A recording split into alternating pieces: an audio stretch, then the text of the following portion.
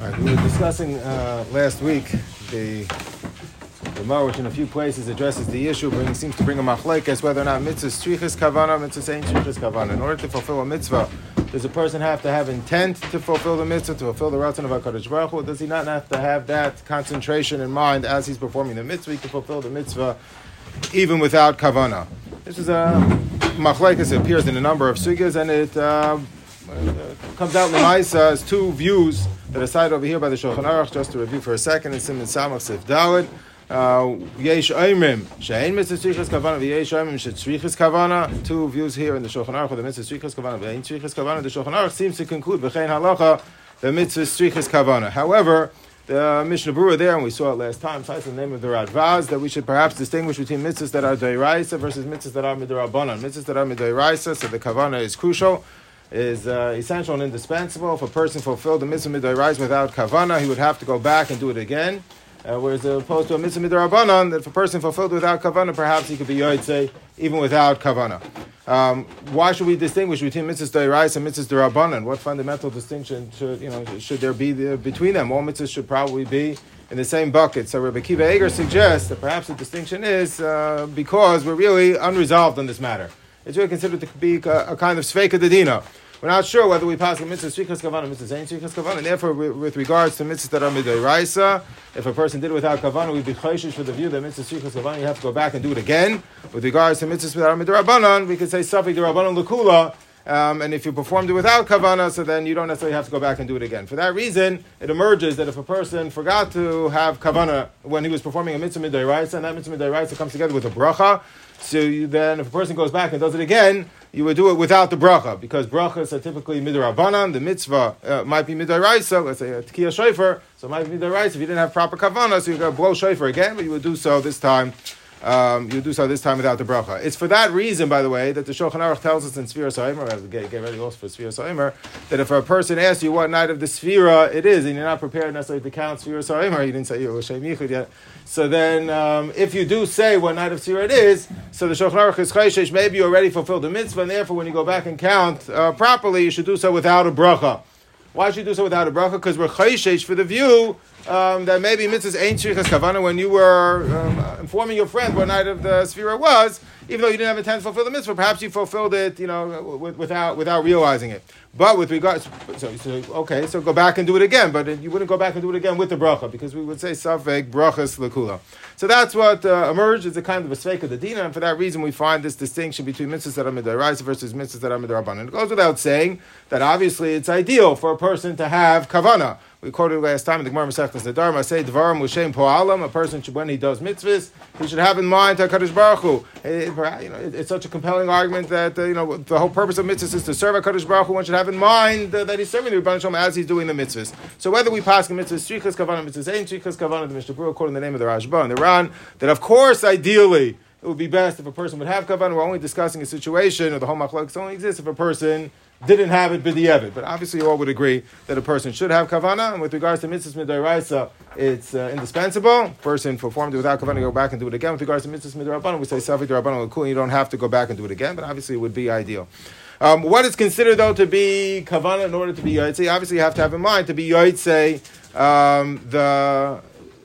you have to have in mind to be yotzei the mitzvah. So that led Reb Chaim, we saw last time, to suggest that if a person doesn't concentrate throughout tefillah the entire time that he plans on serving HaKadosh Baruch Hu, even forget about the meaning of the words and all that, and other kavanas that are possible, he doesn't even have, if he loses concentration from the fact that he's serving HaKadosh Baruch Hu and standing before the Rebbeinu Shalom in tefillah, then he's not yotzei tefillah. Because according to the view that mitzvah strichas kavana, you have to continuously think throughout the mitzvah that you're serving HaKadosh Baruch Hu and you're fulfilling the mitzvah. And if you lose the concentration for that, so then you're not in fulfillment of the mitzvah according to the Mandiyam mitzvah strichas kavana. However, the Chazon Ish disagreed because we saw a Gemara in Baba Basra. The Gemara said in Baba Basra there are three things that everybody struggles with on a daily basis. One of them is iyun tefillah. Concentrating during tefillah is always a struggle, is always a battle. So says the Chazon Ish, but if that's something the Gemara tells in Baba Basra is always a struggle, is always a battle, so then what it turns out that half the time, or more than half the time, we aren't in fulfillment of the mitzvah at all, according to the view that mitzvah strichas kavana. So that led the Chazon Ish to conclude in his Gilyanis and the Reb Chaim that if a person has yediyah keha, if he has a kind of general awareness that he's performing the mitzvah, that would be good enough, even according to the view that mitzvah strichas kavana. The fact that if you would tap me on the shoulder and ask, dude, what are you doing now? And I'm davening. You interrupt my daydreaming. I'm thinking about other things. But I would tell you, I'm davening. So then that's good enough, even for the view that mitzvah strichas kavana. It would be better if a person would be more engaged, right, and focusing on what's happening, and even perhaps pay Rosh Hamilas. But even if it's just Yediyah Keiah, that he's in shul and he's davening now, that's good enough. And we saw the Mishnah Berurah quite a Chai Adam that had a similar perspective, that if a person is in shul and there's circumstantial evidence around you that that it's clear that you intend to perform the mitzvah, that kind of Yediyah Keiah would be good enough. But since we kind of are holding the stick at both ends, we're not sure whether we pass a mitzvah strichas kavana, mitzvah ein strichas kavana. It's important to understand the parameters of each view. So last time we talked a little bit about, we tried to understand the view that mitzvah ein strichas kavana. And we talked about two perspectives in the Rishonim. One view was the Ra'ah. The Ra'ah's perspective was that according to the view that mitzvah ein strichas kavana, the whole mitzvah is really just the raw activity. Kavana doesn't play a role at all. So much so that the Ra'ah was prepared to argue that even if a person is screaming that they don't want to perform a mitzvah as they're doing it, so they have kavana hafechius, they have kavana to undermine. I mean, they're saying they're refusing the mitzvah. It's under duress, it's under coercion. Say, I don't want to serve HaKadosh Baruch Hu with this act. You're still in fulfillment of the mitzvah despite your intentions. That was how he learned pshat. Kafah ba'ochel matzah, the Gemara said. They stick food down your throat, the matzah, you're still in fulfillment of the mitzvah of matzah. He understood the whole mitzvah was just the activity. However, Rav Rishonim disagree with the Ra'ah. We might be chayshish for the Ra'ah, but Rav Rishonim disagree with the Ra'ah. We saw last time the Ran and Taisus. Their view was that even according to the Mandiyam, mitzvahs ein strichas kavana, of course kavana plays a role. Of course kavana plays a role. Just it's implied. Not by the circumstantial evidence if I'm standing in shul. Anytime you do a mitzvah activity, we assume that you have in mind kavana.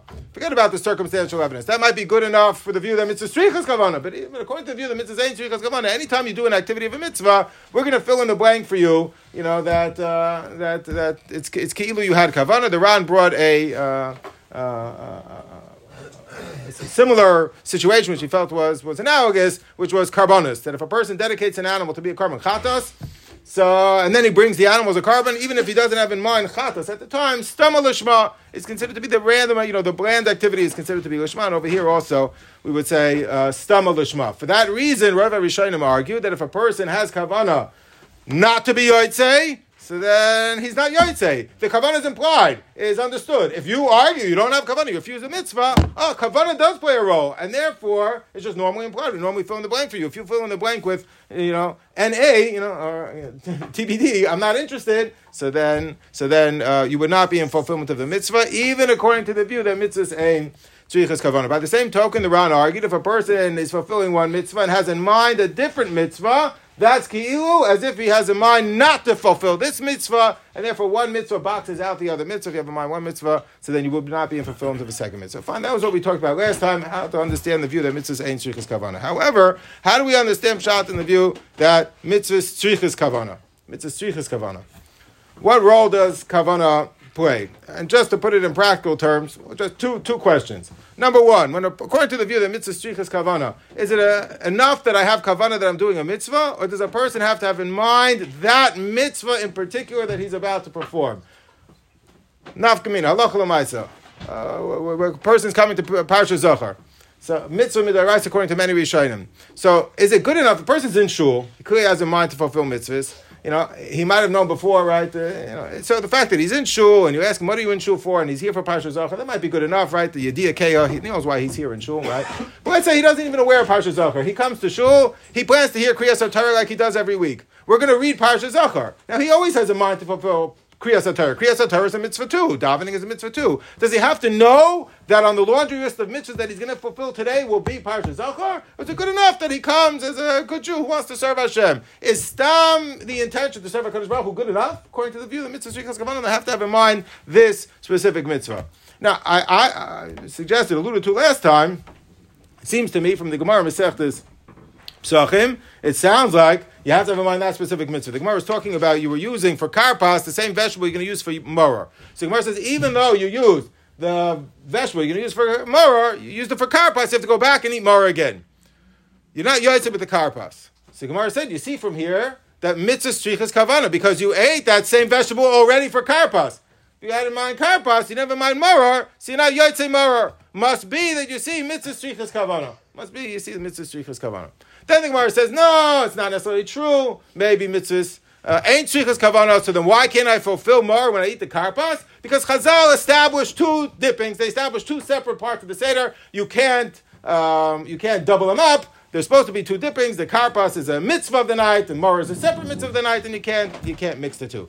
So it sounds like from this Gemara that even though I had kavanah when I ate the karpas to do what I was supposed to do, right, to go through the Seder properly, I'm not in fulfillment of the mitzvah of Morah when I eat the karpas. Why not? I'm here as I'm a good Jew. I'm doing what I'm supposed to. It sounds, I have stam kavanah to serve HaKadosh Baruch Hu. So it sounds like, no, the reason why you're not yotzei Morah then is because you have to have in mind which mitzvah I'm about to do. And if you're here in shul and you're here listening to Kriyas HaTorah, it's not good enough. You have to know, I'm here to fulfill Parsha Zohar. I'm here to fulfill Morah. And even though you had in mind karpas, according to the view of mitzvah strichas kavanah, that's not good enough. You have to know which mitzvah you're going to do, and Morah, is not in your mind, and therefore you're not yotzei Morah. So it sounds to me like from that Gemara that it has to be that specific mitzvah. One could argue that Gemara is different. One could argue that Gemara is different for two reasons. A, because you had in mind a different mitzvah. So maybe when you have in mind a different mitzvah, that boxes out the original mitzvah. But I think we should say differently. It seems to me from this Gemara that at this stage in the Gemara thinks karpas is not a mitzvah at all. The Gemara thinks karpas is not a mitzvah at all. It's a shtick that we do, kadesh yishalu al tinoikos, but it's not a mitzvah. It's not a mitzvah. So when I have in mind karpas, I'm not having in mind a mitzvah at all. I'm having in mind to engage the children. So the Gemara asks, why are you not yotzei Morah when you're engaging the children? In the end of the day, you ate the same vegetable you use for Morah. The Gemara says, must be mitzvah strichas kavana. Must be mitzvah strichas kavana. Then the Gemara says, no, maybe lav dafka, even if mitzvah ain't strichas kavana, Chazal established two separate stages of the Seder. At that point, the Gemara then comes to the conclusion, no, this is an important stage. This is not something that could be doubled up with Morah because it's a separate mitzvah of the Seder. But in the Havim in the Gemara, we didn't think it was a mitzvah. We thought it was stam an activity. It was a shtick, and it wasn't a mitzvah, and therefore when you had in mind karpas, you didn't necessarily have in mind the mitzvah. It seems to me you have to say that way.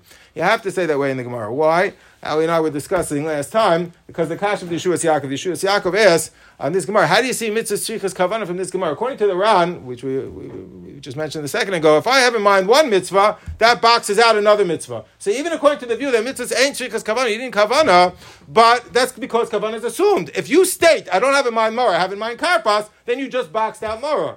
So maybe, how could the Gemara prove from the fact that I can't be yotzei Morah with karpas that mitzvah strichas kavana? Maybe mitzvah ain't strichas kavana, but you had in mind karpas boxes out Morah. That's the kasha the Yeshua Yaakov asked. So it seems to me the kasha is based on an assumption that karpas is a mitzvah. I think at this point in the Gemara was assuming karpas is bichlal, not a mitzvah. So that's why the Gemara has the ability to prove from here, if you're not yotzei Morah with karpas, must be because mitzvah strichas kavana. And don't tell me, no, it's because you had in mind karpas and that boxes out Morah. No, even according to the view that mitzvah ain't strichas kavana, no, it's because the Gemara at this point thought it's not a mitzvah at all. So it could be the reason why you're not yotzei Morah when you use that same vegetable for karpas is because karpas is b'chal, not a mitzvah. At least that's what the Gemara thought at this point. But einachinami, maybe if you would have in mind stam mitzvah, you could be yotzei. You don't necessarily see from this Gemara. You have to have in mind Morah. However, if you look at the language of the Shulchan Aruch seems to imply you have to have in mind that specific mitzvah. Shulchan Aruch says over here, Ois Aleph, V'yesham shechichas kavana lo tzeis ba'asiyas oisa mitzvah. Sounds like from the language of the Shulchan Aruch you have to have in mind that specific mitzvah. Nonetheless, the Aruch HaShulchan's view is, the Aruch HaShulchan was more practically minded. This is not going to be possible in many situations. So the Aruch HaShulchan kind of, glosses over sometimes these things. The Aruch HaShulchan writes, no, ve'ein tzarich l'chavin l'shei mitzvah zu, el stam l'shei mitzvah. Have in mind, serve HaKadosh Baruch Hu, that's good enough. One could have argued from the language of Shulchan Aruch, you have to have in mind that specific mitzvah. And I think that's what we do on Parsha Zohar. We announce. Have in mind, Parsha Zohar. We don't say, well, everyone's here for Kriyas HaTorah, they're all planning on serving HaKadosh Baruch Hu, that's good enough. You have to have in mind that specific mitzvah. Is that true? Do you have to have in mind that specific mitzvah or not? What does that indicate about, according to the view of mitzvah strichas kavana? Another chakira that the Minchas Chinuch raises with regards to the view of the mitzvah strichas kavana is, do you have to express your kavana verbally, or enough machshava, something that I had in mind? That's a suffix that the Minchas Chinuch raises. So it seems, he seems to relate it, another achronim related, to a Gemara Masechtas Pesachim with regards to Lishma by Karbonis. The Gemara there is talking about, not Lishma actually, but by Pigul. The Gemara is talking about, it's actually in this week's parsha, it's a pigul that if a person has in mind when he shechs the carbon, or we'll see whether he has to express it verbally, but he has in mind or expresses verbally the fact that he plans to eat the carbon, he plans to eat it after the time. If you actually leave the carbon over till after the time, that's nicer, it's a separate thing. But if you intend when you shecht it to eat it at chutzl zman or chutzl kaim or violate any one of the other regulations of how the carbon is supposed to be brought, the carbon is possible from the very beginning, from the get-go, before you ever get started, the carbon is possible. That's what's known as pigul. So the Gemara here is talking about carbon pesach. A carbon pesach, of course, can only be eaten by those who have a bris milah. If you don't have a bris milah, you can't eat a carbon pesach. So let's say a person is shechting the carbon pesach for those who have a bris milah. But instead, he says for those who do not have a bris milah. Why would he say for those who do not have a bris milah? Because he intends to shechting for both. So if you shechting for both, for those who do have a bris milah, for those who don't have a bris milah, the carbon is not possible because you're shechting it for a group of people that can actually eat the carbon. So if he's planning on shechting it, l'mulin ula arelim, I guess he's not aware of the halacha that a arel can eat a carbon pesach, so he was shechting it for a large group. Some are have milah, some don't have milah, and the Gemara says he said for those for the arelim, I guess he mentioned them by name. For those who have bris milah, he didn't mention by name, he just thought about them. Yeah. So the Gemara asks, is that considered to, or the Gemara discusses, is that considered to be pigul or not? So he said one thing in his mind, he thought one thing in his mind, he said something else, he expressed something else. So our mayor's view is, that's pigul. That's pigul. Because in the end of the day, he said arelim. Even though he meant lamulim also, for those who have bris milah. And if you have those who have bris milah included in this larger group, the carbon would be kasher. So he could save it by what he has in his mind, but all he expressed was for the arelim, for those who don't have a bris milah. So Meir holds, no, that's pigul, because you require piv v'liba shavim. You have to say and think the same thing, even though you thought something that would have validated the carbon, at the end of the day you said something that invalidated the carbon. The opinion of the Rabbanan is it's okay. It's fine, since in the end of the day you thought for those who have a bris milah, that should kasher the carbon. So Tosfos infers from the view of Rameir that pigul is something that has to be expressed bal peh, because if it would not have to be expressed verbally, the fact that you thought for those who had bris milah should have been good enough. What does the Gemara say? If you expressed, that I have in mind for the arelim, so then the carbon is pigul, even though you had in mind for those who had a bris milah. Why should it be, if all pigul depends on what I have in mind, the fact that I have in mind for those who had a bris milah should have kashered the carbon, should have validated the carbon. Must be, says Tosfos, that pigul is something that has to be expressed verbally. It doesn't invalidate the carbon if you think chutzl zman or chutzl kaim, it has to be something you say. It's something different. I agree. The distinction is obvious. So Mikan, very good. You're saying good. Mikan, the doctor agreed. The hard carbon called dukta pigul psul b'machshava over here is daled lab dafka de eno pigul al sheyayitz b'svasav. Even though in Chazal we find pigul is something that's attributed to thought, it has to be something that you express verbally. Otherwise, what you thought in your mind for the lamulim should have been good enough. All through Daf Yomi and Nazir and it's a machshava. It's what you correct. Your thought doesn't count. It's actually what you said. It's what you verbalized. That's by Nidarim and by Nazir. So, correct. So I'm saying, clearly they don't go back and say, what did you think? They said, what did you say? So it really seems that what you said carries more weight. That's by Nidarim, by that has to do with Levate B'Sfasayim, and neder is exactly something that has to be expressed. Here, you would have thought that this was what you have in mind. Karbanos a little bit more between you and HaKadosh Baruch Hu. Yeah, I hear your point, but they're not necessarily the same requirements. Anyway, so the Rambam writes over here, Dom Psulim, Mikdashin disagrees with this in Tosfos. No, Pigul is a machshava. The Rambam writes, Sholosh machshavas ain't shapaisin karbanos. I could have given you the whole list, but the Rambam writes it's all machshava. Nothing has to do with speech at all. So the machlekes rishonim, is Pigul something that has to be expressed verbally, or is it enough if you think it as a machshava? This machlekes, with regards to Pigul, gives rise to a suffix that the Rosh quotes over here in Hilchos Sefer Torah. We'll look back at Oizdalad in the brackets with regards to Lishma. Now he's jumping topics, but he's jumping from Pigul and Karbanis to Lishma in creating a get or in creating a Sefer Torah. A get has to be written for the sake of this man and this woman for the sake of divorce, and a Sefer Torah has to be written L'Shem Kedushas Hashem. But the Rosh has a suffix. Since there's a machlekes rishonim with regards to Pigul, is it have to be expressed verbally? Something that you think. So with Lishma, he's also uncertain. Is it something that has to be expressed verbally? Or is it something that's good enough if you think it? The truth of the matter is, and in discussing this Rosh, all the Achrayim talk about this topic with regards to Pigul, and many Achrayim note that there's no raya from the Gemara Pesachim to the opinion of the Ri. Why? Because the Shita Mekubetzes, Avim Bava Mitzia, it's a Mitzia, all the Rishonim discuss, all the Achrayim bring up. The Shita Mekubetzes argues, as I think Rabbi was about to argue, is that Gemara Pesachim is something different. That Gemara Pesachim is talking about where you said one thing and thought something else. Einach Inami, it could be, people will be good enough in Machshava. But once you say Arelim, the fact that you thought Mulim, for those who had bris milah, that can't kasher, that can't define what you said. Once you articulated something, everything goes on based on what you verbalized. You can't now mix and match apples and oranges, that which I thought with that which I'm thinking. But enachinami, maybe people would be good enough in machshava, maybe lishma would be good enough in machshava too, by a sefer Torah and by a get. But in the end of the day, the Rosh has a suffix about this, and because the Rosh has this suffix, so halach l'maisa we're machmir when writing a get, when writing a sefer Torah, fixing tefillin and tzitzis, is that with anything that has to be done lishma, we try and verbalize it and not just think it. The Shulchan Aruch actually is inconsistent on this matter, even in the very same siman with regards to Hilchos Tefillin. In Siman Lamed Beis over here, Sivches, the Shulchan Aruch says, "Toiv lahaitzi b'svasav." It's good to say the lishma, to verbalize it. The Mishnah Berurah therefore writes, since the language of toiv implies it's something that's laudable, that's good, but not necessarily required, and therefore the Mishnah Berurah says, "B'di'evid yosef b'machshava." But then, a few sifim later, the Shulchan Aruch says you must say, that you're writing the shemos and you're writing the tefillin with shem kedushas Hashem, and there the Mishnah Berurah says even b'di'evid it's no good. So the Mishnah Berurah is a little bit inconsistent on this, and Shulchan Aruch a little bit inconsistent on this, and that's why it's a tumul in the Paiskim and Hilchos Gittin, it's a tumul in Hilchos Tefillin, it's Sefer Torah. We try and say it, but if a person didn't say it, it's a tumul whether you guys should be the evidence or not. Maybe there's a difference between Yichud and Kesiba. They make that a distinction. I don't know. Very good, yeah. If we were in Hilchos Sefer Torah, we talk about it, but you're right. Yeah, that's why it's a tumul in Hilchos Gittin. Should we extrapolate which sif is the parallel for Hilchos Gittin? It's a big tumul.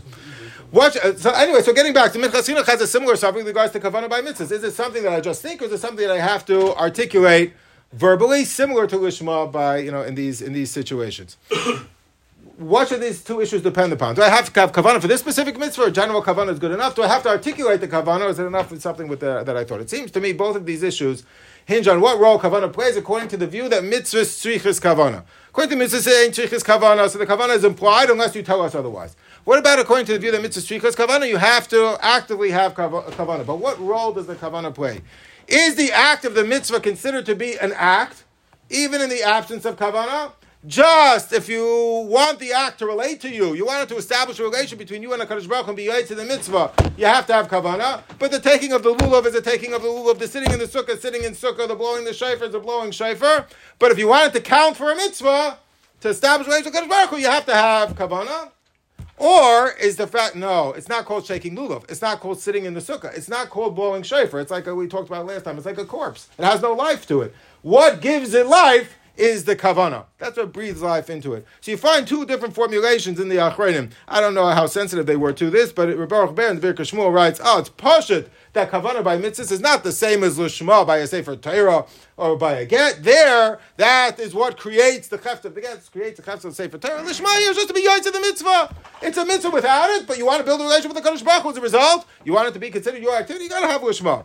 Reb Shlomo Hyman over here, his test says, no, the pshat is not considered to be a chefta shalulav. It's not a chefta shal sukkah. It's not, or it's not a maisa of netilas lulav. It's not a maisa of yeshiva sukkah unless a person has kavanah. So it seems to me both of these two issues revolve around this. If kavanah is just to build a relationship with the Kadosh Baruch Hu, but the activity is an activity of a mitzvah regardless, so then have kavanah, a kind of general kavanah. I'm serving Kadosh Baruch Hu in this activity. It's good enough. It's my activity. I know I'm doing it to serve Kadosh Baruch Hu. Why do I have to have kavanah Parshat Zachar and get at the granular level of Parshat Zachar versus Kriyas HaTorah? That isn't necessarily necessary, and it's not comparable to a get or to a sefer Torah where I'm creating a new item with this kavanah. No, you're not creating anything new. It is a lulav. It is a sukkah. Kavanah is something separate. So then maybe you don't have to articulate the kavanah. However, if kavanah is something that defines the activity according to, the view that mitzvah tzrichas kavanah, then you better understand what activity you're talking about. Are you talking about Parshat Zachar? Are you talking about Kriyas HaTorah in general? And then I could start to understand the comparisons. Maybe you don't necessarily have to still take it that far, but I could understand why one might argue that it has to be something that you verbalize, just like you find lishma by a sefer Torah, you find lishma by a get, in the creation of a get, in the creation of a sefer Torah. So I could understand one, going in this kind of a direction. This is only talking about, though, so I understand why one might say you actually have to verbalize the kavanah that you're about to have as you perform a mitzvah, which is going to get us to the l'shem yichud, that perhaps before the mitzvah there's an inyan to articulate the kavanah you're about to have. Of course, the Mishnah Berurah drew a distinction, which we saw last time, between two different types of kavanah. There's the kavanah to be yoyt to the mitzvah, and then there's the kavanah for what you accomplish by doing the mitzvah. Either what the meaning of the mitzvah is, what the lesson of the mitzvah is, along the tamei mitzvah side, but even according to the more kabbalistic side, that you're fixing the world through doing mitzvahs and bridging the physical world with the spiritual world. And how each mitzvah does that in its particular way, and what that contributes to the larger picture and landscape of mitzvahs and serving Kadosh Baruch Hu. So, that's a whole different course than just serving Kadosh Baruch Hu in general. But if one, according to the view of mitzvah shichas kavanah, it's something you have to articulate because it's something that defines the activity. Then we see how we got led down this path that one might actually have to articulate the kavanah. And once you articulate the kavanah, maybe you would articulate all of the kavanas that a person should have as he's performing the mitzvah. So the precedent for this idea of articulating the kavanah before you perform a mitzvah comes from the Zohar Kodesh and Parshas Tazria. Zohar tells us, Amar Rabbi Elazar b'chol uvdi debarnash, anything that you do,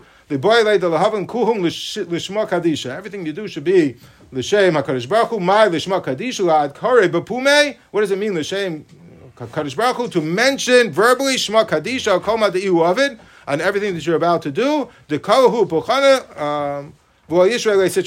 by doing so, you distance the Yetzer Hara, the Klippa, from having any kind of influence. So already, based on this comment of the Zohar, that before you do any activity, it's important to say that you're doing so for the sake of a Kadosh Baruch Hu. The Reishis Chachma, that's over here, Oisiyud Beis, the Talmud of Rav Moshe Cordovero, a contemporary of the Ariyah Kodesh. This is actually the earliest source we have of Oisiyud Beis, that before a person performs a mitzvah, a person should say that he's doing so l'shem yichud kudshabricha v'shchinte. He's doing so in order to bridge the kudshabricha with the shechina, in the spiritual world, with the shechina, hashras hashchina is down here. And that's what he's attempting to accomplish with the mitzvah. The Ariyah Kodesh is quoted over here in the Sha'ar Ruach HaKodesh as well. Gam Omar Li, Kavana Hatzdaka V'Atfil V'Hu L'Yachid Shem Yud Hey, Hanifrad Min Vav Hey. To unite the first two letters of HaKadosh Baruch Hu's name, which have to do with the spiritual world, Yismechu HaShamayim, that's a Rashi Tevis Yud and Hey. V'Sogel Haaretz. The Tikkun Zohar says that's the Yud Hey and the Vav Hey of HaKadosh Baruch Hu's name. The Yud Hey is Yismechu HaShamayim. That's what the spiritual realms. V'Sogel Haaretz is to do with how we experience and how we relate to HaKadosh Baruch Hu down here. That's bridging the Yud and the Hey together with the Vav and the Hey, the spiritual world together with the physical world. Each mitzvah does so in its own particular way. But that's the general theme of all mitzvahs, is to kind of bridge the two worlds in uplifting our world and making it a spiritual environment. So there's an inyan to say this before doing the mitzvahs. We understand where it's coming from according to the mitzvah shichas kavanah, but of course it takes it to a whole new level, not just articulating that you plan to fulfill the rest of HaKadosh Baruch Hu, but all of the kavanas perhaps that are involved in doing the mitzvah. The Baal Shem Tov took this and he democratized it, as Chassidus did in general with Kabbalah, and he brought it to everyone. So over here in the Baal Shem Tov, Vayisik Gimel, he recommends that before you do any mitzvah, you should always say, L'shem kudshabrichu v'shchinte. By the way, this is the reason why, before benching with a zimun, it's along the same reasons why, it's the same comment in the Zohar, it's another comment in the Zohar, but the same idea. That's why before benching with a zimun, we say, Rabbi Stein Nevarech, or Rabbi Stein Mavon benching. That's not part of the official zimun.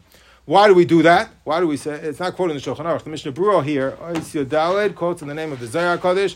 The Zohar is here, Loimar befiv kaidem berachas hamazon tulanu kaisen nevarech abav nevarech or Rabbi Sai Mevam Benchen. There's an idea to prepare for the mitzvah before doing the mitzvah by saying Rabbi Sai Mevam Benchen, meaning there's an inyan to be making for the mitzvah verbally. Where do we get such an inyan from? And the Zohar HaKodesh recommends to do it before benching. So Aruch HaShulchan says, fascinating, he says it's no different than those who do Averos. If you look at the Dor HaFlaga, they said, Hava nivna lanu ir, let's build a tower and challenge HaKadosh Baruch Hu. Paroi said, Hava nischak maloi, before he attempted to wipe out, annihilate the Jewish people. He articulated the plan. So before you're going to do it, you should be making, be mazmin yourself. So before you do a mitzvah also, it makes sense that a person should be making a mazmin himself, and therefore by benching, there's an inyan to do Rabbi Say Mevam benching. Why do we only find it by benching? So Aruch HaShulchan already explains, because by benching we don't find the whole mitzvah is just a bracha. So we'll get to that in a second. But so benching might be a different case, but we do find the precedent, at least with regards to benching. That was the custom of L'Shem Yichud, and where it comes from, and we see what's motivating it, what the impulse is. Huh? Why is it only commonly we'll get to it in a second, yeah. The Yehuda is going to flesh it out. That's not benching, because how do you get everyone to say Yishem? That's the Iker Zimun. Rabbi Avan Benchen is not part of this, so you just want to quiet the room. So you go like this. No, there's an Inyan. There's an Inyan, Al Pi the Zohar, to say Rabbi Nevarech. It became like a hachana for the mitzvah. It's an official thing. It's not just tapping on you get different people will just tap on a glass with a knife, That's not good enough. It has to be, yeah.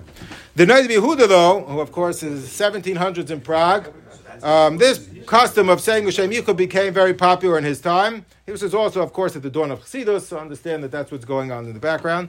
But the Noid Yehuda was asked by a Talmud. It's such a lesson in so many different things. But the Noid Yehuda was asked by a Talmud, or a person who lived in his community in Prague, Asher Shah b'nusach L'Shem Yichud. He asked about what the proper nusach is. So the Noid Yehuda, my first rule of the rabbinate is, second rule of the rabbinate.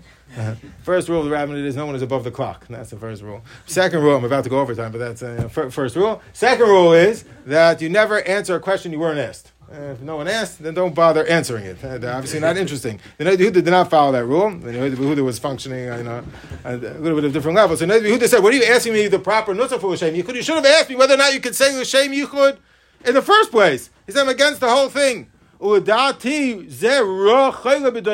is a sickness of our generation." Now, again, he's so opposed to the L'Shem Yichud. He understood the L'Shem Yichud was coming at the expense of other things. People were focused making the tafel, the ikar, and the ikar, the tafel. So he fights over here. He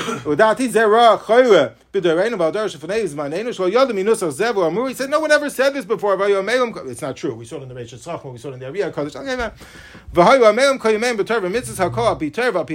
Everyone followed the halacha, Medatik kikal b'chamura shedevreim noivim mikorchayim yama talmud aleim nemar toimis yisharim. Okay, he talks about the greatness of following halacha. But b'doireinu azeh ki az was teres Hashem. They're forgetting about the particulars, the details of halacha. And mekor mayim chaim shnei al talmudim bavi v'yushalmi. They're forgetting about the bavi v'yushalmi. Lachsut lahem boiros nishbarim. They're carving out for themselves their own pits. Misnas and berum levavam. They think that they're so holy. Everyone's saying, I'm having Nevuah, I'm having Ruach HaKodesh, Ubavuri, gets on a podcast, I had Ruach HaKodesh, and Gilei Elio, and an ashram, and India, Ubavuri, Ha'olam Miskayim, Ehu He Machrivi Ador. These are the people that are destroying the generation. Then he writes, V'hador Hayasam Azani Omer. This is when rabbis get poetic, it's dangerous. Ani Omer, Yesharim Darchei Hashem, the pasuk in Sefer Hosea, V'tzadikim Yelchubam, V'chasidim yikashlu bam. Now the pasuk is v'hapoishim yikashlu bam. The sinners will stumble upon them. He switched it for v'hachasidim yikashlu bam. So there is a story that goes along with it. It's quoted in the Sefer Minhagei Yisrael by Daniel Sperber. But some say that in the subsequent printings of the Noid Yehuda, and there was a chassid who was in charge of the printing in that part of the world, and part of Europe, so they changed the girsa of the pasuk back to hapoishim yikashubam, to minimize the open attack against the chassidim. And the way the story goes is when the Noid Yehuda saw that, Noid Yehuda said like this. He said, I turned the Poishim into Hasidim, they turned the Hasidim into Poishim. That wasn't me who turned the Hasidim into Poishim. Yeah, very good. Anyway, it's pretty strong language the Noid Yehuda has because people were, being Teifes as Eikum Manichim, Teifes as Tafel Manichim as Eikum. But then he goes on to address the primary thrust of the issue, and he doesn't think that it's necessary. Doesn't think you need to say L'Shem Yichud. When you perform a mitzvah, it probably is a kind of stam lishma. Now that makes more sense according to view the mitzvahs ain't shrichas kavana than view the mitzvahs shrichas kavana. But then he argues very convincingly that's the whole purpose of making a bracha beforehand. That's the role of what a bracha is. The role of making a bracha before a mitzvah is to harness your machshavas to perform the mitzvah with the proper intent. In fact, the Ritva already says this in his comments in the Gemara Psachim. The Gemara here talks about in the context of B'dikas Chametz that you have to make a bracha over l'asiyasan right before you begin to do the mitzvah. And the Ritva explains why is it that we're supposed to make a bracha right before you do a mitzvah. Tam zeh shamu chazal levarech al mitzvah over l'asiyasan kedei she'is kadesh tchila b'bracha v'yigala v'yodia shu oiseh something they mitzvah Hashem yisbarach. The whole purpose of making a bracha before is in order to harness your machshavas and to do the mitzvah with the proper machshava. However, the Aruch HaShulchan, the Noid Yehuda himself, When you're drinking abakosis, you don't make a bracha on abakosis. Excellent. So the Noid Yehuda himself says, 2 lines from the bottom, look back to Reish Tezvav, v'chol davar she'ein bracha lefaneh. What if there's no bracha before it? Ani noeg loimer b'fi Hineni oisadav azel kai mitzvahs boiri. So even the night of Yehuda, when you were talking about a mitzvah that didn't have a bracha beforehand, like what? Like birchas hamazon. Like birchas hamazon. Arba kaises you have a boiri priya gofen. But Sfiras ha'emer you have a bracha. But the drinking is the mitzvah. Sure it is. It's a birchas mitzvah too. It's doubling up. But people don't. It's like stam. I'm coming to hear Kriyish. That's your problem. But you should have him behind the proper thing. But if there is no bracha beforehand, like birchas hamazon, so now we understand. Even the Night Yehuda himself conceded that when he was talking about a mitzvah, didn't have a bracha beforehand, he would say a kind of hineni muchanu mazumon. So that's why going back. That's why it's more makubal by benching. To say Rabbi Sin Avarch, Rabbi Sin Avam benching, because there the Aruch HaShulchan himself already knows there's no bracha before benching. So the benching is the bracha, is the mitzvah. So that's why it was a little bit more makubal. There, the Night Yehuda here argues against democratizing, this kind of l'shem yichud. You don't need to do it. It's gratuitous because usually you have it's redundant. Usually you have the bracha, and that's exactly the role of the bracha. And by the way, the Ariyah HaKadosh himself in the Sefer Likutim writes over here, what's the role of the bracha? Because when you do a mitzvah, you want to bring together all three, at least obvious parts of a person's neshama. There's 5 levels too, a little bit more in the recesses. But the 3 obvious ones are the nefesh, ruach, neshama, which correspond roughly to activity, speech, and thought. Dibur, machshava. You want to bring all 3 aspects together to kind of bridge, Kadosh Baruch Hu with a person's soul through those obvious parts of the neshama, nefesh, ruach, neshama. By doing so through Maisa, Dibur, Machshava, says the Ariyah HaKadosh, we accomplish that through the Maisa, through the Dibur of the bracha, and through the Machshava, the Kavanah that is supposed to evoke. So the Ariyah HaKadosh seems to subscribe to the same idea as the Night Yehuda. But the Night Yehuda really, kind of dug in on this issue. So much so in the Tshuva Me'ava, that was one of his main Talmidim. He writes there that the Night Yehuda used to have a fancy esrog in town. Around Sukkot time, everyone used to want to shake the esrog of the Night Yehuda. So fine, he was happy to, and other people used the esrog, I presume, after he did it. So one guy came to borrow the esrog, and he started saying Hiratzin. So the Night Yehuda saw him saying Hiratzin, he took the esrog, he snatched it out of his hand and said, not with my esrog. You know what I'm saying? That's pretty intense. Anyway, that's what they say from the Night Yehuda. The Chavos, it wasn't only the Night Yehuda though. The Chavos Yiur over here, Oisir Ches, also was opposed to it, but for a slightly different reason. The Chavos Yiur says, someone came to me to ask me for the Kavanas of the L'Shem Yichud, and I told him I don't know. And he said, the Chavos Yiur expresses his frustration. They thought I was playing games with them. He said, I don't know. The Chavos Yiur writes over here. He says, Shalom Nomar Advarim Wakatamu. He says, the whole thing is just for, people are functioning at a different level, even than himself. Shegam ani eineni mevin. Teichen dibur dvarim elu v'inyanam v'chein emes. And that's the truth. He says even the people today who are chirping about the kavanas of the Ariyah HaKadosh lo yodu mahu. They themselves don't understand it. So there's actually a truth in the Divrei Yatziv. That's the Kleisenberger. Kleisenberger quotes there also from his father, who was the Ridniker Rav. That's the original Ridniker Rav, the grandson of the Divrei Chaim, Tzvi Hirsch Halberstam. He's the Rav in Rudnik. So he quoted in the name of the Divrei Chaim. So the Divrei Yatziv, that's the Kleisenberger, heard from his father, and the name of the Divrei Chaim, that the Divrei Chaim was also opposed to saying L'Shem Yichud. That's well known. The Divrei Chaim was opposed to it. Yet why? Because this is not something for the Hamoinam. He wasn't opposed to it as an institution, but he said most people are not going to understand the kavanas that are involved, and therefore he was opposed to it. The one who took the other side of the aisle, it wasn't only the Noid Yehuda, it was the Chavos Yiur and others too. For slightly different reasons than the Noid Yehuda. Noid Yehuda held it was redundant because of the bracha. Others are holding because the kavanas are there, but it's hard for most people to access. The Ber Ma'im Chaim, though, Chaim Chernovitz, who was, I think, a Talmud of the... Anyway, whatever. So a 3rd generation in the Chassidus. So he wrote a sefer called Shar HaTfilah, defending the practice of L'Shem Yichud, arguing with the Noid Yehuda. It's a contemporary of the Noid Yehuda.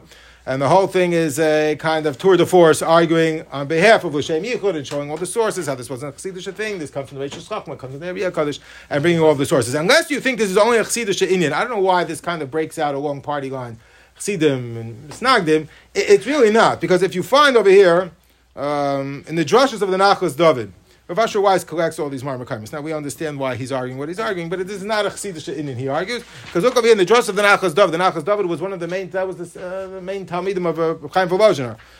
The first group of Talmidim in Volozhin. So he writes, of course we always had the custom of saying L'Shem Yichud. The Shev Shmaitza, who no one would ever, accuse of being a chassid. And his Hakdama writes, he also had the custom of Shem L'Shem Yichud. Even the Aruch HaShulchan writes in Hilchos Sfiras HaOmer, it's funny, he only has it in Hilchos Sfiras HaOmer, Yesh Meshsifim Oit China Arukum Umarvim Minyanim Amstarim. Many people add a lot of other things together with Sfiras HaOmer. And he writes, Aval Achshav, and even though they don't necessarily understand all the kavanas of that which you're saying, Achshav Kvar Regilim La'Omer Bahamoin, people are saying it. So Aruch HaShulchan himself was acknowledging the fact that people were saying these things and these customs were far, more widespread than you might have imagined. What's interesting, though, is the Noda B'Yehuda. This is fascinating. Rav Asher Weiss discovered this. In the drushes of the Noda B'Yehuda, he has drushes called Avas Tzion. So in the drushes of the Noda B'Yehuda, Drush Chav Hei, Ois Yud was always missing. It went from Ois Tes to Ois Yud Aleph. There was no Ois Yud. Fine, it wasn't what I was losing sleep over, but okay. Where's Oisid? But all right. Anyway, Rav Asher Weiss said that a grandson of the Noda B'Yehuda showed him, or some descendant of the Noda B'Yehuda showed him from the Ksav Yad. It was later published, the Ksav Yad of the Avas Tzion that had the Oisid. What does it say there in the Oisid? Maybe you understand now why it was taken out, but it has another opposition to the L'Shem Yichud, where he argues that it's not necessary. Even if there are tikkunim that are happening, which there are tikkunim that are happening every time you perform a mitzvah. You're bridging the world, and each mitzvah contributes to it in a different way. You don't need to articulate that in order to tap into that koyach. That happens simply by virtue of the fact that you perform the mitzvah, even if you didn't say it. Even if I don't spell it out, that happens Mimela, when I do the mitzvah. Some people know how each mitzvah bridges the world in somewhat different way. We don't have to say it and have kavanah for it. It happens mimela. When you say something is truma, it becomes truma, and what that means in Olamas Halyanim, I don't have to understand. It happens mimela. So Yehuda says, even for the other kavanas, he felt the bracha was good enough for the mitzvah strichas kavanah side of it, and all the other kavanas, you don't have to spell it out. That happens. It's something that happens mimela. The problem is, in the Shiur earlier, he says like kavanah, yeah, same argument that he has over here. The problem is the Nefesh HaChaim at the end of Shar Aleph, the Ariyah Kodesh in his Hakdama to Shar HaMitzvahs. All right, it's not true that and many argue with the Noda B'Yehuda that of course some tikkunim happen as a result of just performing the mitzvah. The Nefesh HaChaim, the whole Shar Aleph is an argument on behalf of just performing the mitzvah, but he does say, of course, the more kavanah that a person has for the more advanced things that happen in regard to the mitzvah, the more tikkunim are accomplished. That's how he ends off Shar Aleph, is that focus on the mitzvah, but the more kavanas that you have, the more you do accomplish. The Riyah Kodesh makes the same point. So Noda B'Yehuda seems to be off base, or at least maybe taking a side that's against the kind of the establishment, that they seem to believe the more that you have kavanah, the more tikkunim, the more bridging goes on, and the more you do accomplish. However, it seems to me that perhaps what the Noda B'Yehuda meant is that if you have a certain kind of basic kavanah, even the what happens beyond that, you don't necessarily have to have kavanah for, because even by the Chassidim we find such a thing. The Talmud Yaakov Yosef, who's the main Talmud, of course, of the Baal Shem Tov, one of the main Talmud of the Baal Shem Tov. So in Parshas Va'era, he comments on the nusach of the Zmiris that we say v'gam on Shabbos v'gam lachshav cheshbonos. We don't engage in what does the pasuk say? What is it? No. Before that. Yeah. We say but before that it's Chafatzech Asurim. So he says, what is Chafatzech Asurim? We think it means business. So he says, no, Chafatzech Asurim means being Mesake in the Pegima of the Levana. That's Chafatzech Asurim is on Shabbos. V'gam lachshav cheshbonos. Don't get involved in the different shemus and the rashash and all. Not on Shabbos. It's too nitty gritty. But here, hu mutarim. Think about connecting with HaKadosh Baruch Hu. That you should do. And also shalech habanos to bridge kushabrichu v'shchinte. The male side of things, the mashpia with the makabel down here, the spiritual world, physical world. That general kavanah, that's what you should have in mind for. Everything else, you're not allowed to have in mind for on Shabbos. So it's not only there, but in the Marav HaShemesh also. Classic Chassidish Sefer on Parshas Nitzavim, again on Parshas Ekev, also argues for this. He says we shouldn't get involved in the nitty gritty, and that's not what the Baal Shem Tov taught, to get involved in the nitty gritty of what exactly. The Ariyah Kodesh was very busy with this, but how with different shemus accomplished and all the different particulars of which tributary going up to Shemaim it's tapping into.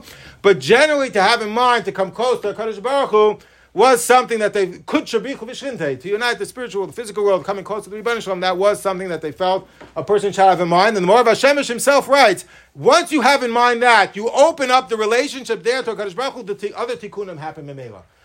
The other tikkunim happen memela. So obviously the greater Mikubalim thought that there was something that is accomplished. The Leshem Shvei B'Achlama has a way of expressing it. He says, obviously, it happens by itself, but it's kind of a mitzvah bo yosemi b'shluchai. So he says it can happen by itself, but how much more impactful is it if I actually come and I do it myself? I put it in the different places and different compartments that the mitzvah is supposed to go in and bridging the two worlds. So Leshem Shvei B'Achlama claims there is something that is accomplished by it, but if a person just has general kavanah to come close, not just to fulfill the mitzvah, that's mitzvah strikas kavanah, but l'shem kudsha b'richu v'shchintei, what they intended to accomplish by that is to build a relationship with the Kadosh Baruch Hu between the physical world and the spiritual world, and then the particulars of how that occurs wasn't necessarily as important to them, but that they felt was important to articulate. The more you say it, the more you have it in mind, and that's why they felt that this was something that was important, that goes just beyond the mitzvah, the bracha. The bracha is, yes, I'm serving Kadosh Baruch Hu. Here, it's liyachid kudsha b'richu v'shchintei. They felt there was something more that was accomplished. Huh? He's very passionate about something that really doesn't deserve. Yeah, because the Shmiras HaMitzvahs was weak as a result of the dawn. You should say l'shem, according to him. No, because they were focusing on that. They were using it as a substitute for shaking lulav properly, for davening on time. So that was what the Nefesh HaChaim was concerned about. Because you pointed out that he put the word Hasidim in, he obviously was, exactly. He was saying, don't come at 11:30 and daven shachos with your l'shem yichud. That's what he was saying. That was his argument. That's clear. Yeah. He's obviously, right. Anyway, the general idea was to try and come close to Kadosh Baruch Hu. Even the Ber Mayim Chaim, I think that's all he meant. I think we once mentioned the Ber Mayim Chaim as a fantastic mashal to different kinds of people who approach tefillah. He has this in his passionate defense of L'shem Yichud in the Shara Tefillah. He argues that three kinds of people come to tefillah, and he compares the three kinds of people who come to visit, let's say, a palace of a king. Some people come to enjoy the meal. You go to the White House, you get a fancy meal. The chefs, I don't know where they're bringing in the food from. And the people come to enjoy the meal. You come to the palace of the king, and there's a fancy spread of a whole smorgasbord. So great. And some people come, though, they're not interested in the food. They have food at home, and the food is not what interests them, but they come to look at the beautiful designs, the architecture, the tapestries, the different things that you find in the palace. And a third group of people just comes to meet the king. They just come to meet the president, and then after that, they're leaving. So lahavdil. So too says Ber Mayim Chaim, three different kinds of people come to tefillah. Some kind of people come to tefillah to get the things that they want, to get the things that they need. That's like the guy who comes to eat. Some people come to look at the beautiful shemos and how we can bridge worlds. And that's what they're focused on. That's like looking at the tapestries and the architecture. Look how beautiful the Bria is that HaKadosh Baruch Hu created in the spiritual world and the physical world, how they parallel each other. Then the third group of people just come to connect to HaKadosh Baruch Hu. They just come to meet, the dignitary. And that's what a person, that's obviously perhaps the beginning of it. And that's what they felt they accomplished with this L'shem Yichud. What's fascinating is, with this we'll close, the Mishnah Berurah only brings the topic, it doesn't really address the issue. The Mishnah Berurah was wise. He stayed away from controversial issues. He never talks about machine matzahs, even though it was a raging machlekes in his time. The Mishnah Berurah stayed away from machlekes, which is a good model. But anyway, over here, the Mishnah Berurah writes, and only in Hilchos Pesach, Yesh noigen by Daled Kaisis. Yesh noigen loima hareini muchal lekadosh ulekayim mitzvahs Daled Kaisis. Why does he only bring it here? Fascinating that he only brings it here. Huh? Yeah, but hareini muchal mezuman is the sekilu of the L'shem Yichud. It's similar, but yeah, a big difference. Okay. But why does he only bring it here in Hilchos Pesach? So Rav Weiss says a great var. You can take it or leave it. And he says that was the practice of the Kloisenberger too. The Kloisenberger only did it on Pesach. Why only on Pesach? Because he felt if you do it the whole year long, everyone watches you do it. And then all of a sudden the Hamoyin Am starts doing it. They don't necessarily have a shaykhs to this. They don't know what they're saying, and they're fooling themselves in terms of what they're thinking. And then they might come to cut corners in other areas. Whatever the takalas exist. However, on Pesach you're observing it only in your privacy of your own home. You want to do it in your own home. You're holding by this madrega. Good, do it in your own home, in the privacy of your own home, but not necessarily to do it in public. Well, interesting shot. And that's perhaps why the Mishnah Berurah only brought it over here in Hilchos Pesach. That's why it receives more attention in Hilchos Pesach. So many nights, the mitzvahs on the night of the Seder, many people get involved in this. Either way, whatever a person's custom is, L'shem Yichud, no L'shem Yichud, I think we understand where they're both coming from. A person should have kavanah.